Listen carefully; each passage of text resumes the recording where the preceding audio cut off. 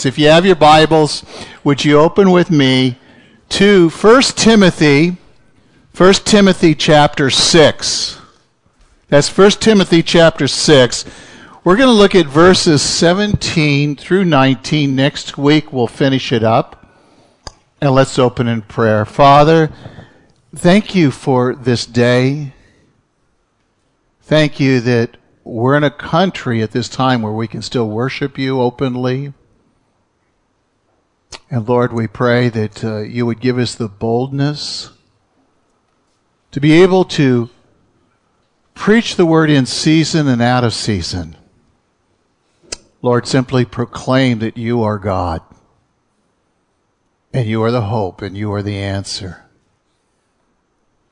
We thank you for your word that tells us what's right and what's wrong, how to get right and how to stay right. We ask this morning that you would give us a hunger and thirst for your righteousness, but you would give us a hunger and thirst for your word. So speak as your servants are listening. And all God's people said, Amen. As I mentioned last week, and I can't help but mention as we go through the scripture, we're in what's called the end of the end times. What does that mean? That means we're closer to seeing Jesus face to face than we could ever imagine, this generation, next generation. We don't know how long. There's people trying to set dates. But there are several things that tell us we're in the end of the end times. There are signs of the end times. One of those signs coming from Hosea is in the end times that God will send a famine, not of teaching, but of hearing. When the people don't want to hear the word of God, they don't want to follow, they don't want to listen to it. God says, I'm going to honor that. I'm going to send a famine that you will not want to hear. They'll hear, but they won't understand. And that's something that's coming in these end times. And it's really great as we go through Timothy because while it's written to a pastor, yet it relates to every one of us in so many ways. And thinking about Timothy again, it's a book that Paul wrote to Timothy. It's very personal.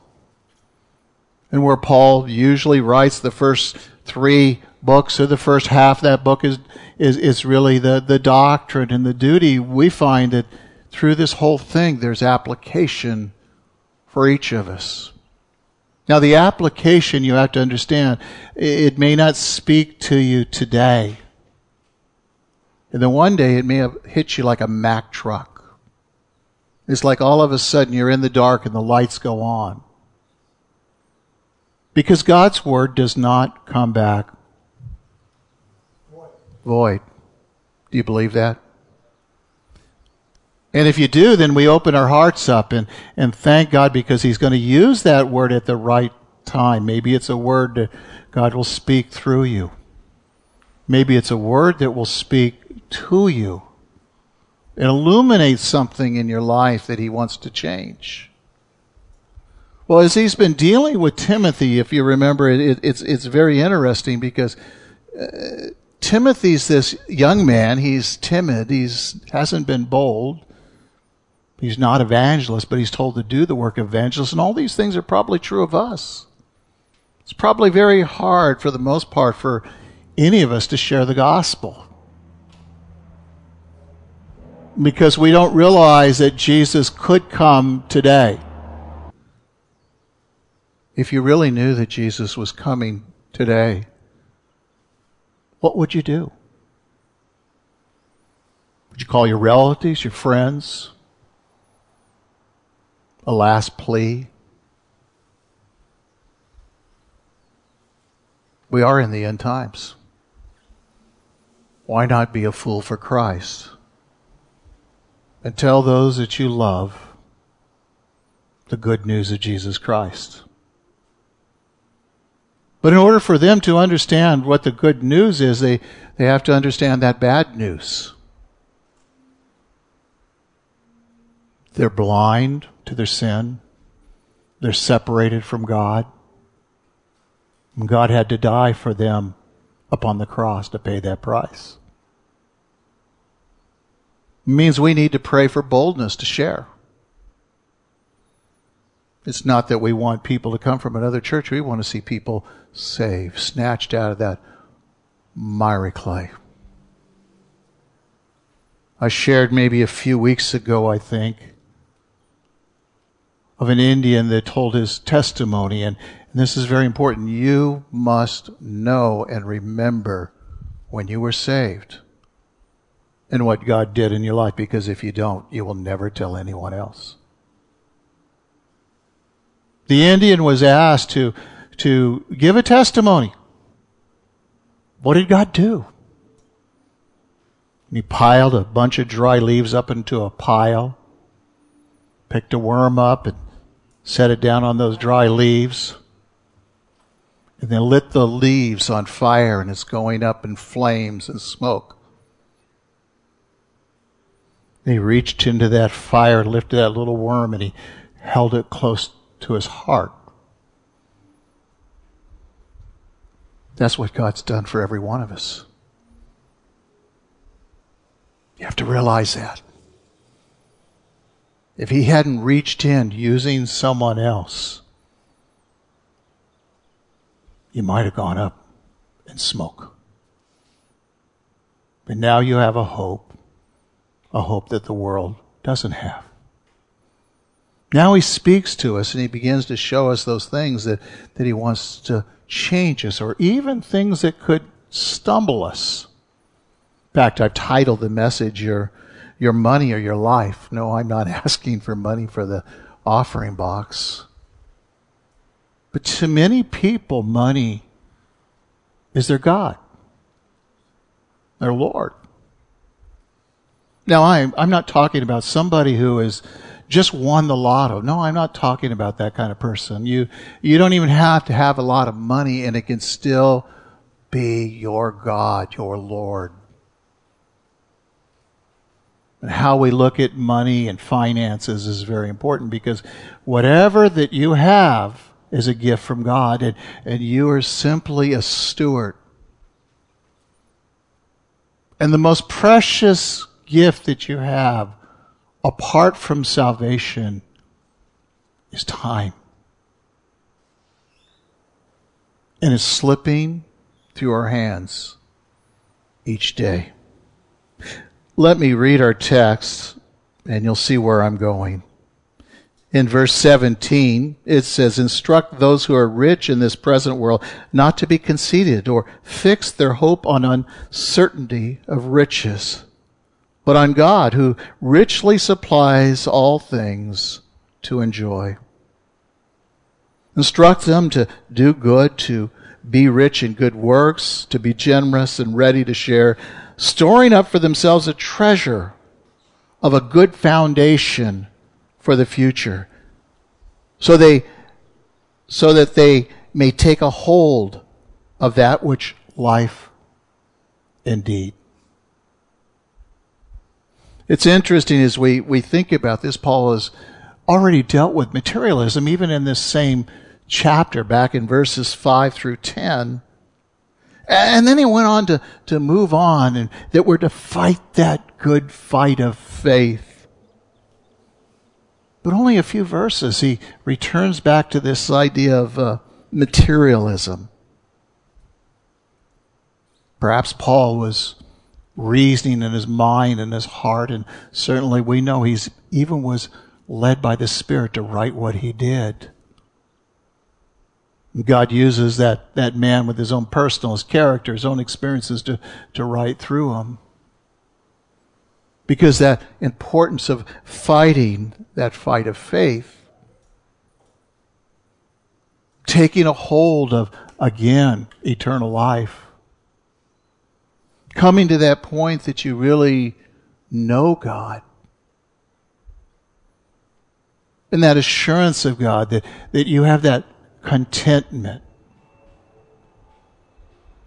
peace. See, that's what God has for you and me, is this peace and contentment apart from anything that's going on in this world, in this life. Whatever's happening in the news, the shootings in this country, the persecution around the world, and yet the persecution of the Christian was coming to this country if he doesn't come soon. You may have to be in that situation, or your kids may have to be, or your grandkids in that situation where the world is going to say, I want you to recant. I want you to turn away from Jesus Christ. Unless you know him in a very personal way, know that he'll never leave you or forsake you. The assurance of salvation that you'll see him face to face.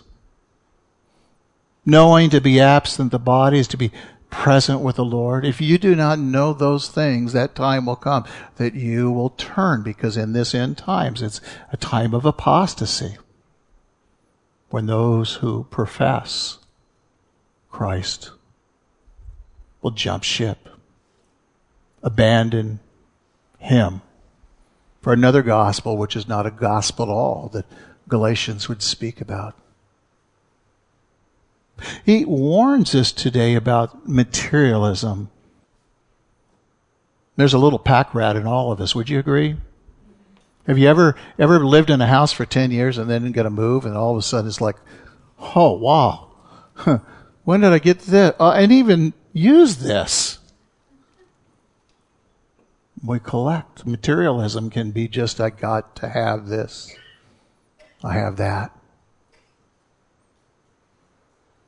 I've talked to people in a situation like that where, well, what about this? Trying to help them, kind of lighten the load here. And no, that's mine. That's mine. Like a little kid. It's broken, hasn't worked for 20 years. It's not even sentimental. It's not the kid's little curls or hair that you saved. It's junk.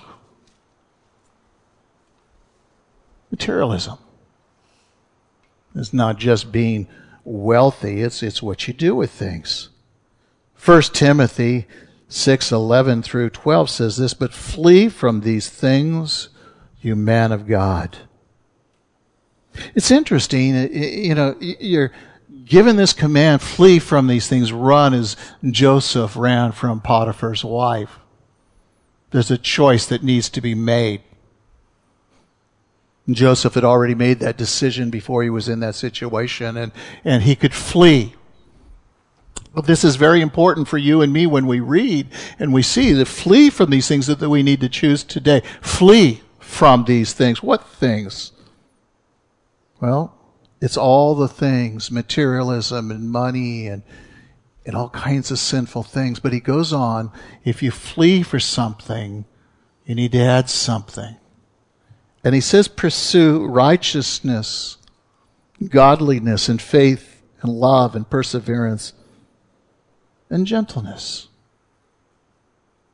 See, when a person flees from worldliness, materialism, and things, they replace it. And the only thing that you can really replace this with is really that personal, intimate relationship with Jesus Christ. When a person chooses to pursue these, they're pursuing Christ himself. And in the pursuit of Christ, he says, you'll find me when you seek me with all of your heart.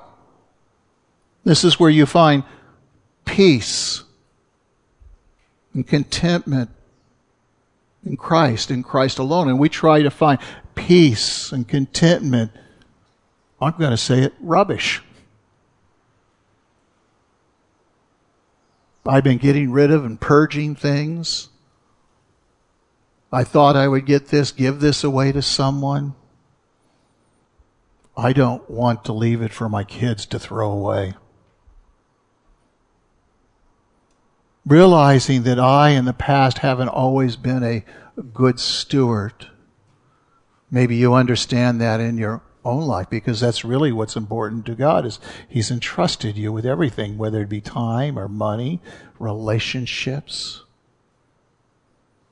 That's what matters. You've been entrusted. You've been called, set apart, entrusted with the very gospel of God. When a person chooses to flee, naturally he finds Jesus Christ. He finds that as he seeks these things, his spirit is built up. His spirit then testifies with his spirit that he's saved. When the death of a loved one comes, he has that assurance that he will see them not only face to face themselves, but they will stand in the presence of God together.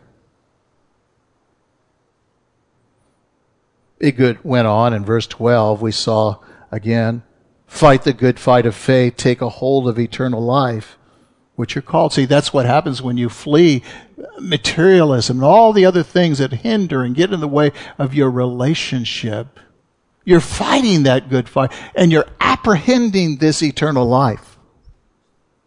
Now, maybe you're saying, I don't have a bunch of rubbish. This is going to be a hard thing that I'm going to say for some. But is he the Lord of your life? Do you put him first? I know you're here. But I once had to make a decision when I became a believer. I wanted to be in church. I wanted to be meeting with God and meeting with God's people. And I had to say, this is important to me. And you want a good employee, this is what you have to do. And I'm going to be there. And if I couldn't take a job, when I came to Hawaii, I couldn't take a job if I had to work on Sunday because I wanted to be with the Lord. It meant that when we put ourselves in that place, that we're willing to trust God for those finances, that he's promised to provide those needs. It's a choice that we make. Now, if your boss really is in a pinch, I believe there's a time that we should honor that relationship. But whenever possible, we need to be in the fellowship of the saints, worshiping the Lord. But sometimes people just work. I knew a business, a Christian bookstore. They were open Sundays. He said he couldn't pay the bills unless he was open Sunday. In reality, he wasn't trusting God to provide those needs. Oh, certainly we do what we feel we're called to. It's our job to try and earn the money. But ultimately, it's God that grants the favor. It's God that brings that business. Every good and perfect gift comes from the Father above. Now, there's going to be two responses in this case of fighting the good fight of faith and taking hold of that eternal life. It's important you were called, and he goes on to that good confession. There's two responses. One is either one of maturity or one of immaturity. The mature one is want to draw near to Jesus Christ himself and knowing that when they meet, they will hear God. And oftentimes what we do is we need to learn to listen to God. In your reading of the Bible, the studying of the Bible, if you've been watching a lot of movies and videos, it's hard to get back into studies, isn't it? Because you're used to doing something different. In the same way, it takes time to learn to listen to God. So there's a mature part that says, I'm going to put God first and I'm going to wait upon him. And the second one is one that's carnal. That only focuses upon themselves, and if we've made him the Lord of our life, either he's the Lord or not, and you have to examine that. You have to stop and sit before the Lord and let the Lord show you. Is he really the Lord of your life? He wants to be, but it's a choice that you make. Ephesus, where Timothy is and being left, is an extremely wealthy city. In fact, one of the home churches that the early church met in, you can see this home elaborate. I'd love to live in this home if I saw it. I mean, it's gorgeous, and painting and art on the walls and the floor, right in the heart of the city. you wouldn't need a chariot or a car or even a taxi. Huge. It's one of the wealthy people. But in this case, they were using their wealth to bless others, to bless the Lord. See, there's a problem with money. You ever notice that? In fact, when we looked at looking at money recently, money itself is not bad. It's what we do with it. But we saw earlier in verses 6 and 9 that pair of pursuing wealth, where people are so busy pursuing wealth that God takes a back seat to everything in their life.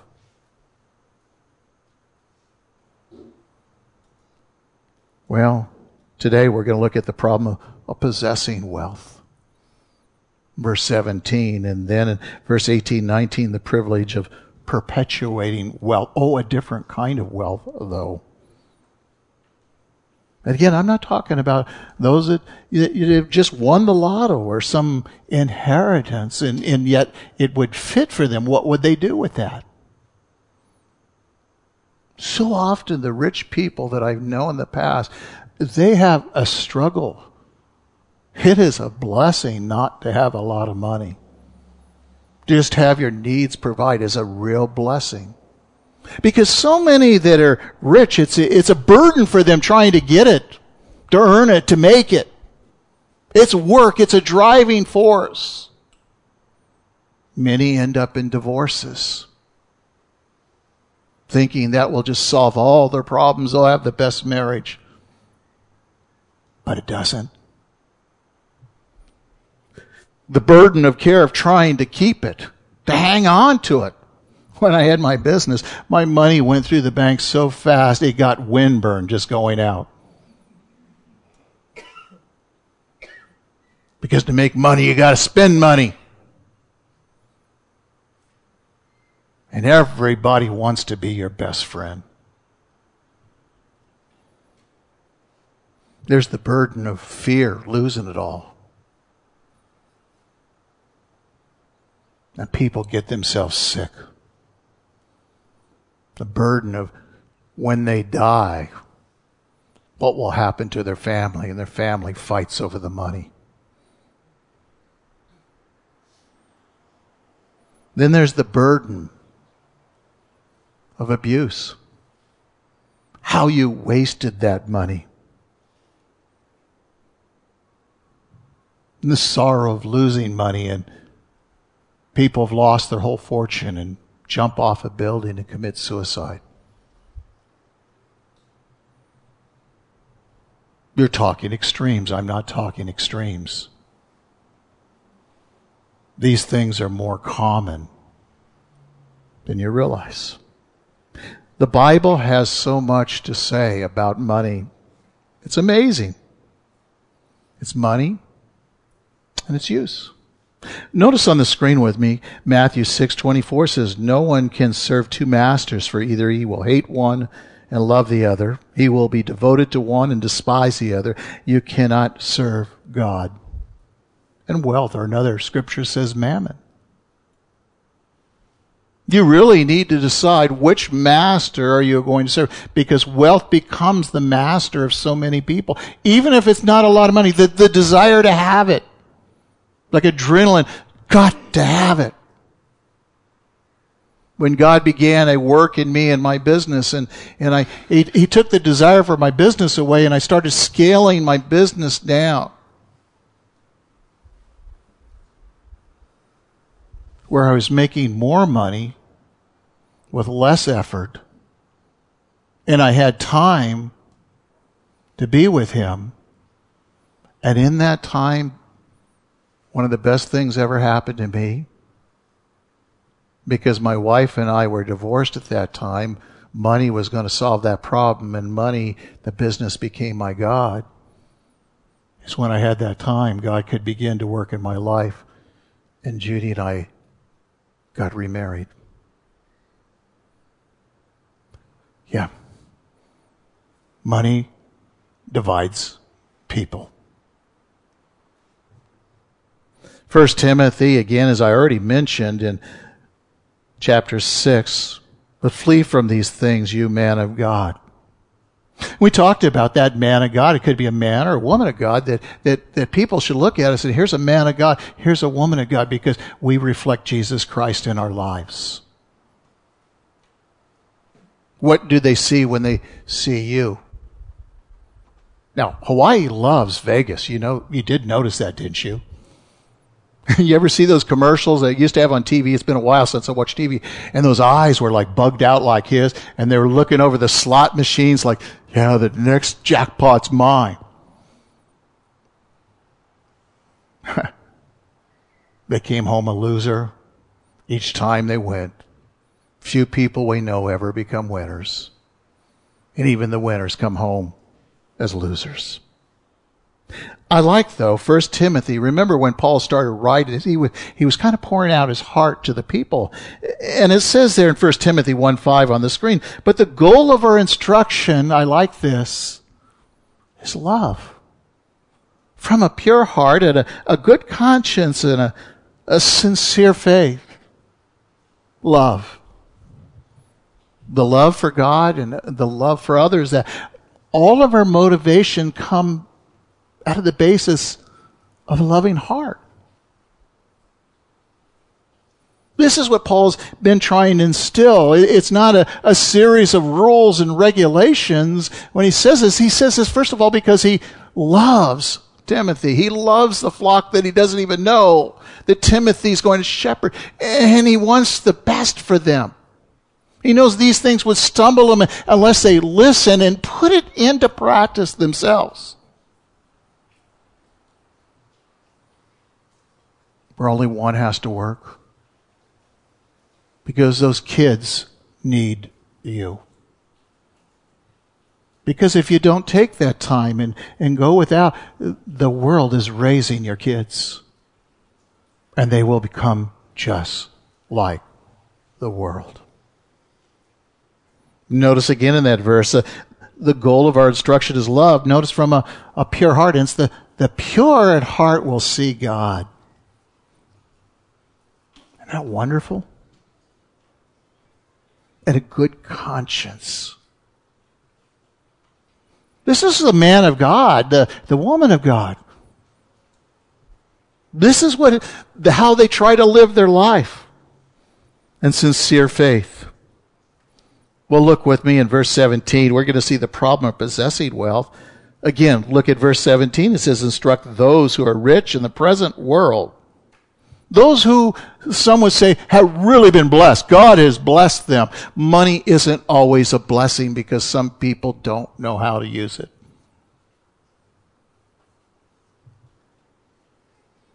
Notice what happens. Again, instruct those who are rich in this present world not to be conceited, to fix a hope on uncertainty of riches, but upon God who richly supplies us with all things. These are things sometimes not just money, but rich in the world's eyes as far as goods and toys and things. He's saying this because these things tend to be a hindrance among all rich people. Successful people. I done it. I made it. You know, again, I mentioned every good and perfect gift comes from the Father above. God himself is the one that grants favor to you and places you where he would have you be. And when he places you in that place, whether it's a lot of money and a job or a job less, because he's wanting to use you in that place to be a light and a witness, and it's not about the money, though he will provide your needs.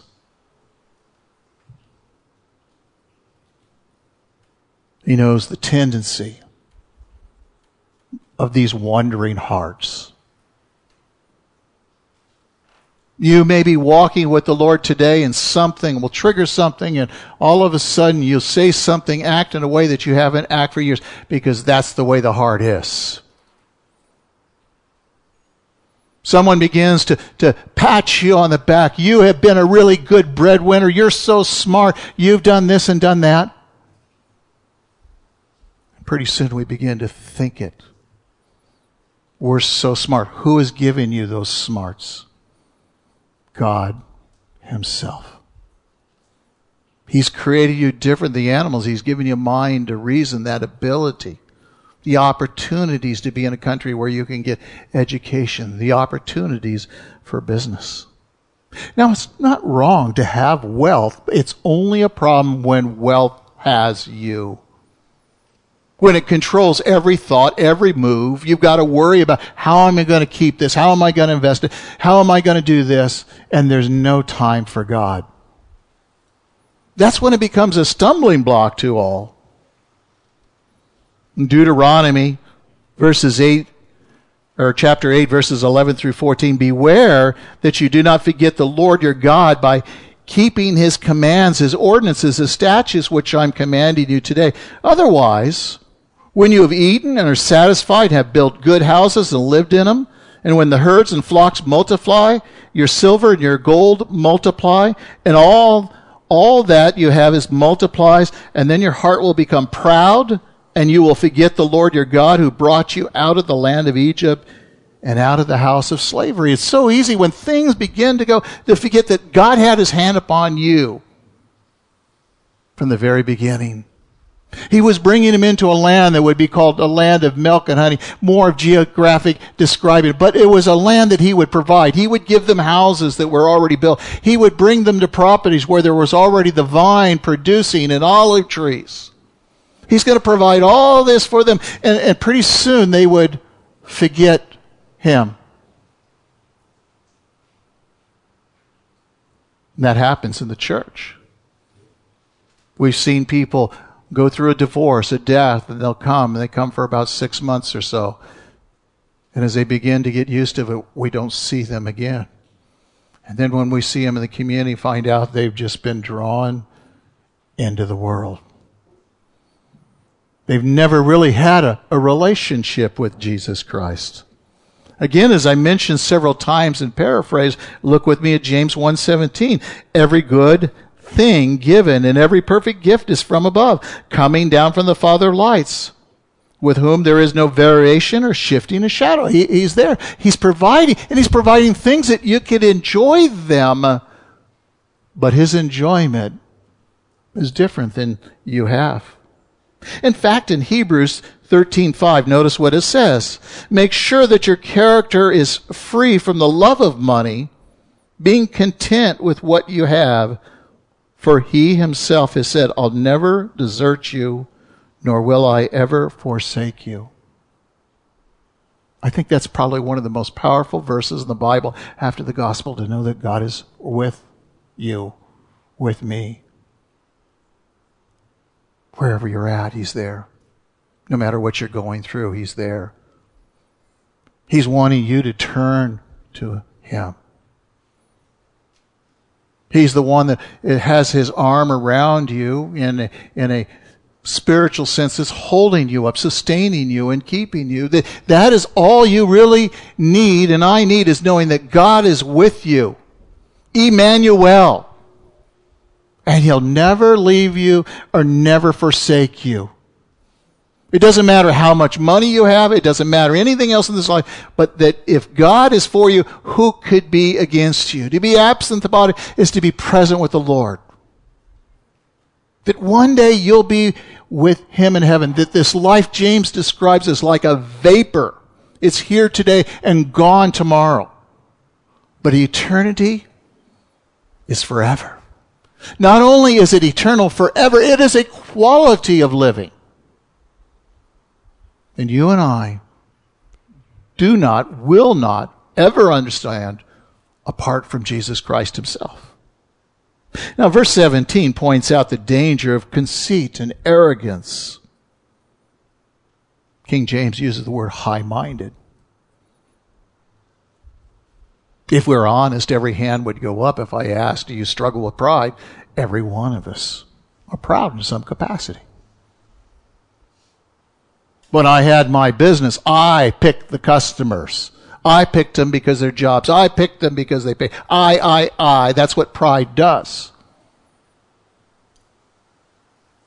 And sometimes God will allow that in your life to lift you up and then pull the rug out from under you.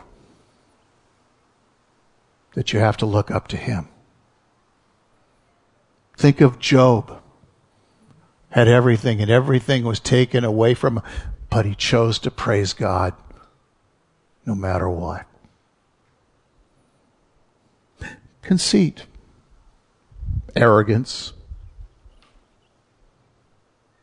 Conceit and arrogance side by side, sometimes the same word used, but the idea is you begin to look down at others. You're better than others. You're more important than others. That's what wealth sometimes does for some people.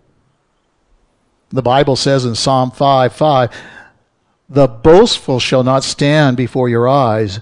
You hate all who do iniquity." God resists the proud and gives grace to the humble. How important that we are to lay this before him. And that's what money leads us to sometimes, our accomplishments, our investments.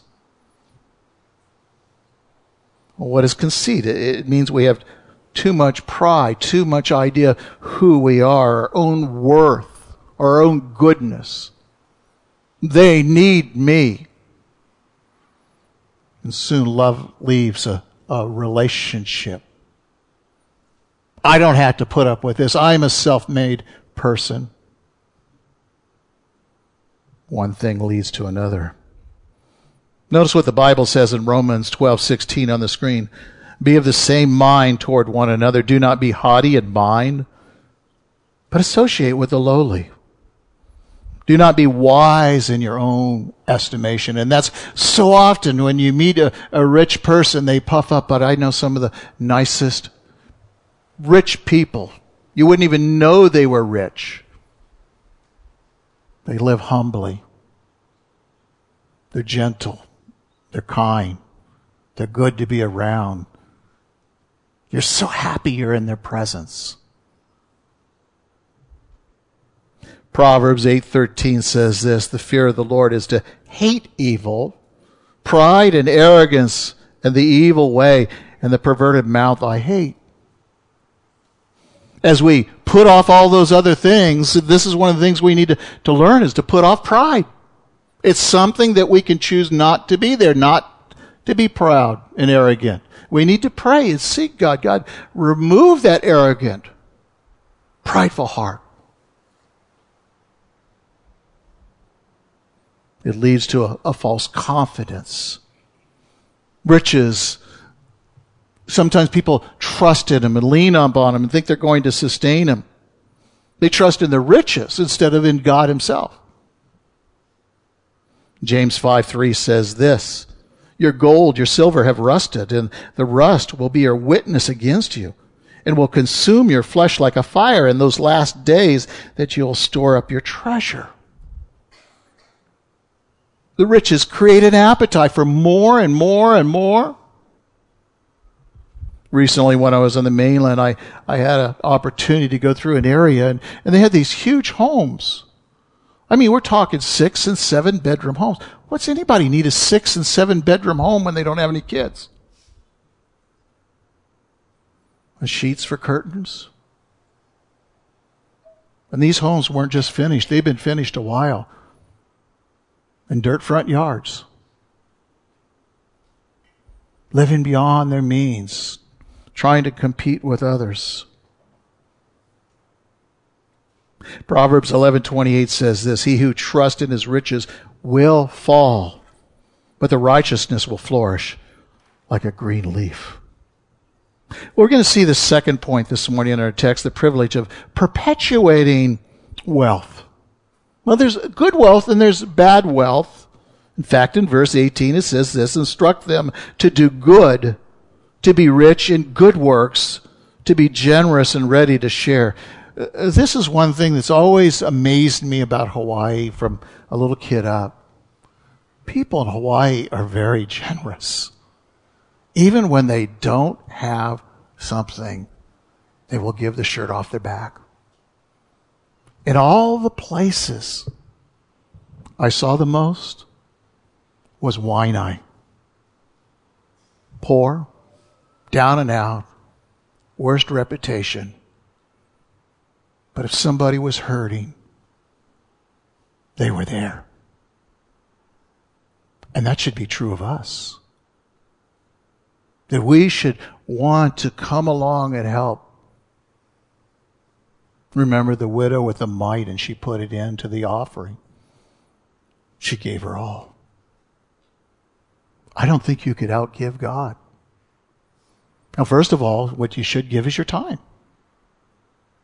People ask me, well, I give 10% tithe. Well, okay, I don't talk about it unless I come to it. But you know what? If you give 10% of your time, or your finances, shouldn't you give 10% of your time a day to the Lord?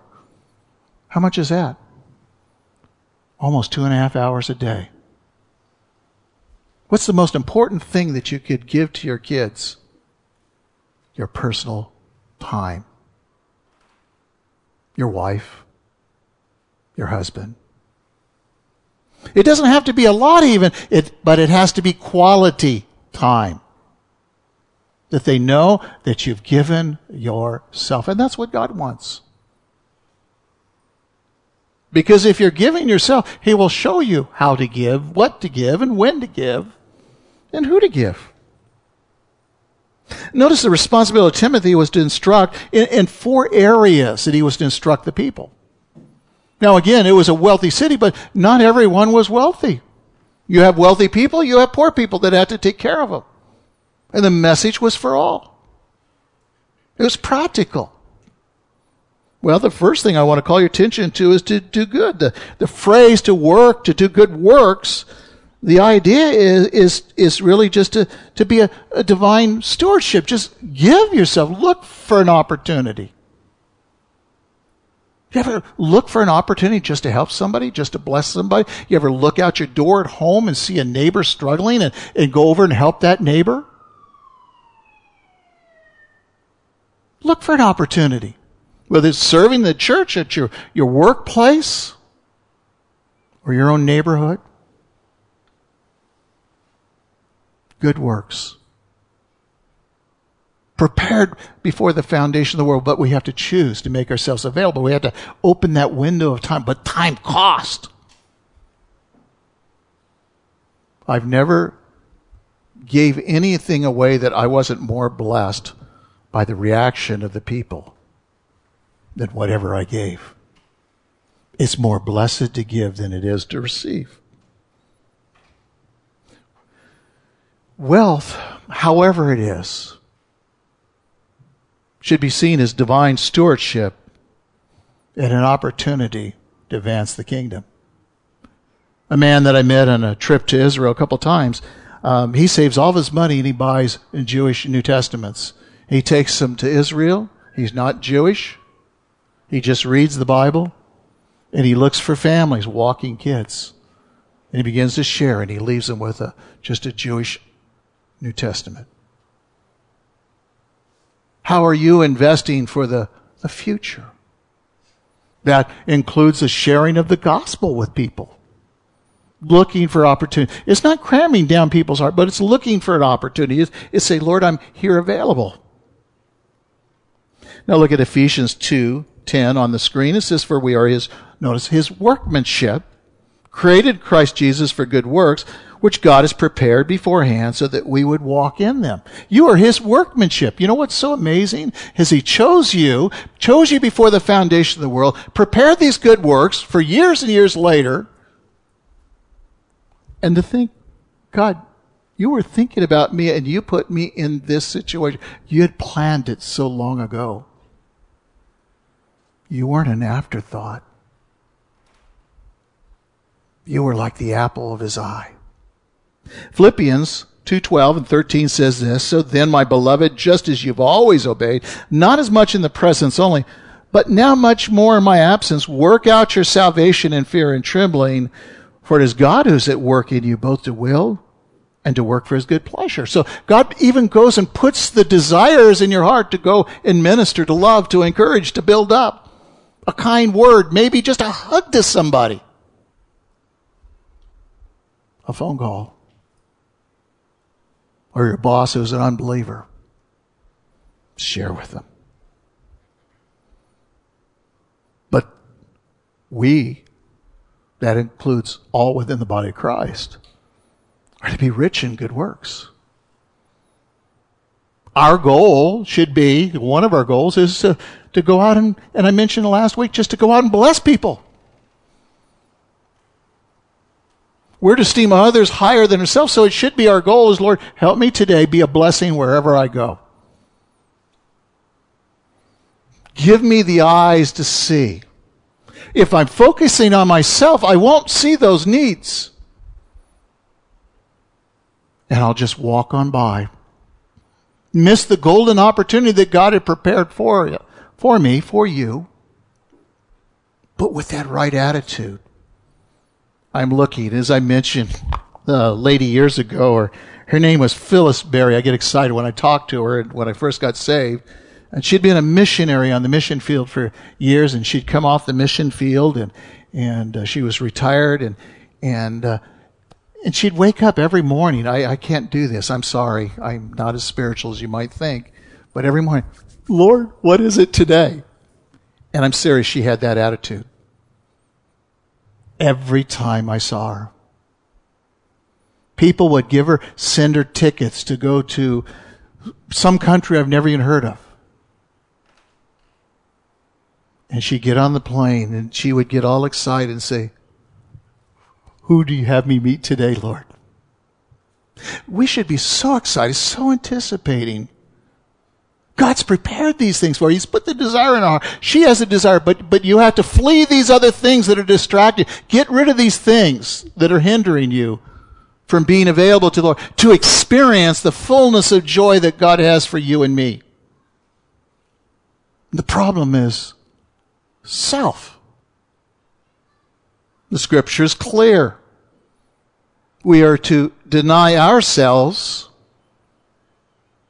the things that we want to do in one sense, and we are to pick up our cross and follow Him daily. God has a plan for your life. We don't understand. In fact, I don't even like that terminology, but He does have a plan. There's good works prepared before the foundation of the world. Your wife, your husband, there's a good work starts right there. Even the raising of your kids. Your neighbor next door who may be Mr. Grumpy Pants. And God puts them in your life.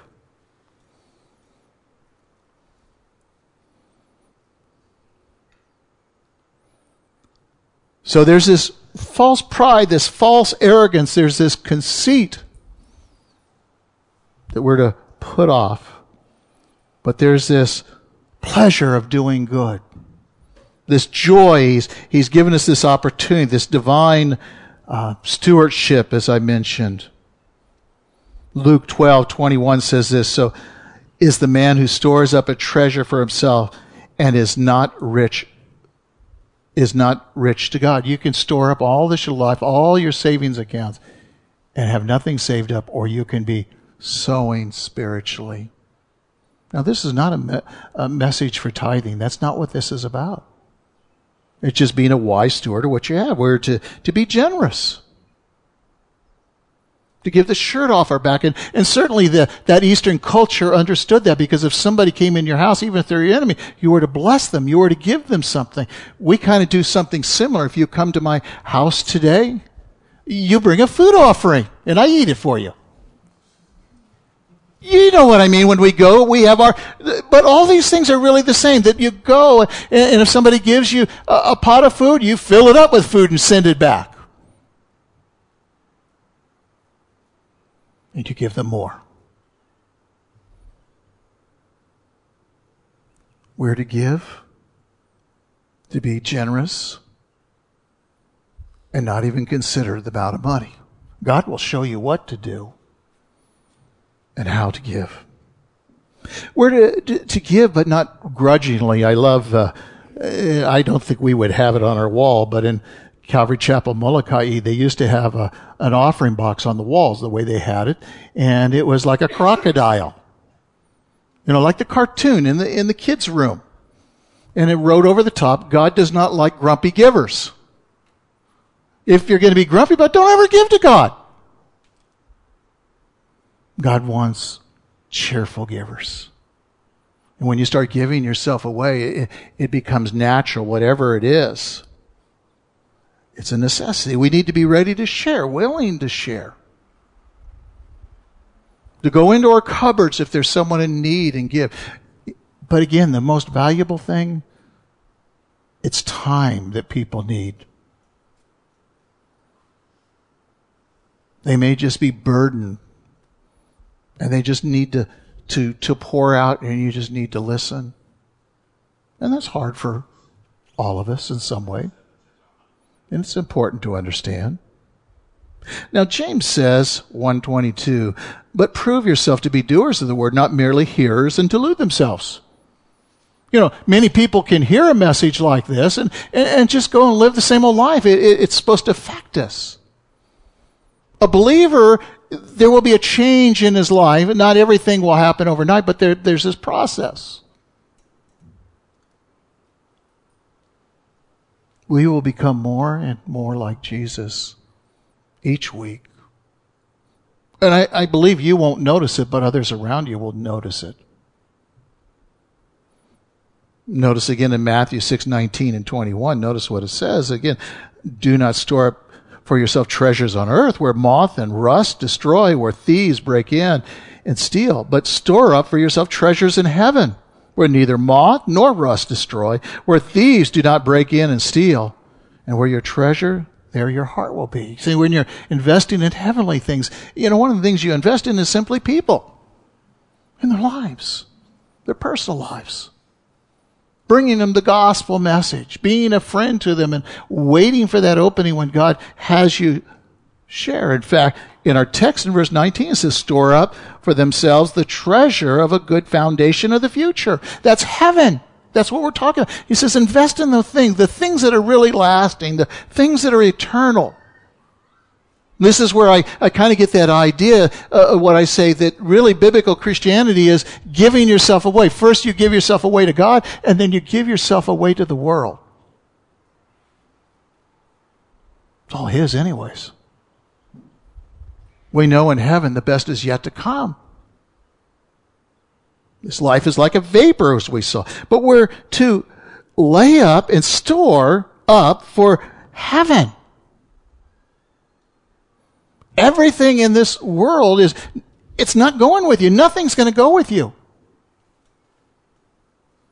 Except for those relationships in Christ will go with you. That's what matters. So, again, when you're giving yourself away to God and you're giving yourself away to others, then these things become a natural process. Again, look back at verse 18. Instruct them to do good, to be rich in good works, to be generous and ready to share. Solomon said it this way in Proverbs 11:24-25. There is one who scatters and yet increases all the more. And there is one who withholds what is justly due, and yet its results is only in want. The generous man will be prosperous, and he who waters will himself be watered. It's kind of like what we call the law of sowing and reaping. Not good karma, bad karma. It's the laws that God has placed in there. It will come back to you. If you don't see it in this lifetime, you will see it in eternity. And Judy said to me one time, I used to hand out these little tracts, and it was like a little monkey. And the monkey was kind of posed, kind of like posing for a picture. And he had his little finger like this. And, it had a little question on there, if I'd only known. And then it would open up like a little cartoon thing and give. And Judy said, well, you're going to get to heaven, and all these people are going to hold up this little tract. Because you can invest in things and not even know how God uses it. But now people are in the kingdom. This is what's important. First, living that life, and living that life will be sharing with people. 2 Corinthians 9:6 says this, now, this I say, he who sows sparingly will also reap sparingly. And he who sows bountifully will reap bountifully. And certainly this can speak of money, but I'm speaking more or less today of time. We've talked about money before, we've talked about money now, but your time that you give to one another. Given in evangelizing and sharing the gospel with people, going to the hospital and spending time when people are in the hospital, or preparing food for someone when they're sick and taking over their house out of your own time. These are all things that have been prepared for you before the foundation of the world. And God remembers every one of these things. It's interesting again. Proverbs 22:1 says this: a good name is to be more desired than great wealth.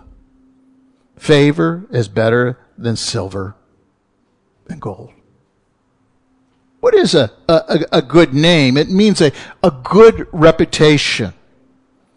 It is the fruit of a good character. Years ago when I first moved to Hilo, there was a man, and he says, I came to the Lord. This guy spoke to me years ago, and I've never seen another person like him. He says, you know what? He was a pastor of a church here, and he's no longer in Hilo. And he said he was with the homeless, he was with the rich, he was here or there, and everywhere he went, he told people about Jesus. His life had impacted people. He did what he told the people to do, and he modeled it and lived it, and his life had affected so many people. How does our life affect people? Will we hear those words, good and faithful steward? Is it really that the only thing really matters is hearing those words from the Lord?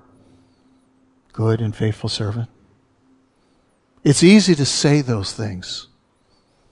What God wants from you is your heart today. He wants you to follow Him.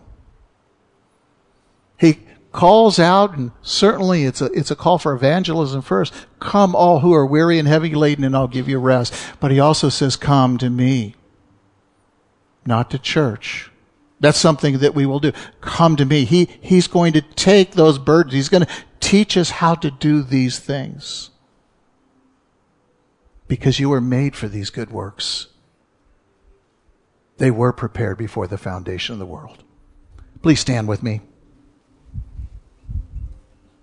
Father, we thank you for this morning. We thank you that you have prepared good works for us. And Lord, our desire really is to honor you, to magnify you. Our desire is that people will see you in our hearts. Hear you in the words we speak, in the life that we live. That they hear the gospel from us. They see that we're not stingy, but we're generous. We're loving, we're caring. Not hypocritical or judgmental or fault-finding. But we're like you, Jesus. Loving and kind, caring and forgiving.